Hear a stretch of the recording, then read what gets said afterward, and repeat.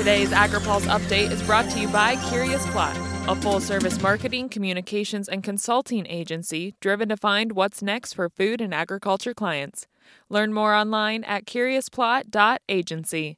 Good Friday afternoon, I'm Hannah Pagel. The White House Conference on Hunger, Nutrition, and Health kicks off next week, which is the first conference held in over 50 years. Featured speakers will include President Joe Biden, Second Gentleman Doug Emhoff, Secretary of Agriculture Tom Vilsack, and celebrity chef and philanthropist Jose Andres. On a briefing call today, USDA Undersecretary for Food, Nutrition, and Consumer Services Stacey Dean says this conference will set the foundation for change around hunger. Each of you in your own way is making a difference in communities across the country, and the conference will supercharge your work and our progress by bringing us together to find solutions to the problems we face in the areas of hunger, nutrition, and health. Dean says USDA is focused on continuing the work of the national strategy outlined in the conference in the coming weeks. Secretary Vilsack has repeatedly told us at USDA that he is really looking forward to the 28th, but what he says is, I want to know what we're doing on the 29th, the 30th, and beyond to advance this critical agenda. The Biden administration is prepared to play our part. In conjunction with the conference, a national strategy will be released that lays out the steps government will be taking to address the intersections between food, hunger, nutrition, and health. You'll hear more from USDA in the coming weeks and months about actions we're going to take to follow through on the national strategy and leverage the momentum from the conference to make lasting change. The 5 pillars that will be the focus of conversation in next week's conference includes improving food access and affordability, prioritizing the role of nutrition and food security in overall health, empowering all consumers to make and have access to healthy choices, supporting physical activity for all, and enhancing nutrition and food security research. You can read more on the conference agenda by going to whitehouse.gov/hunger-health-conference. The Environmental Protection Agency has withdrawn an interim decision for glyphosate, the active ingredient in Roundup, and says it will complete its registration review in 2026.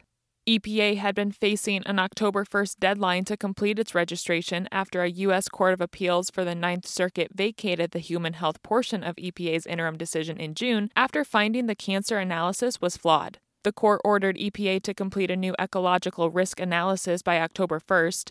However, the agency told the court it could not reach that deadline and has now decided to withdraw that analysis and work on all aspects of the glyphosate registration review. Steve Davies has the latest details in his coverage on agripulse.com.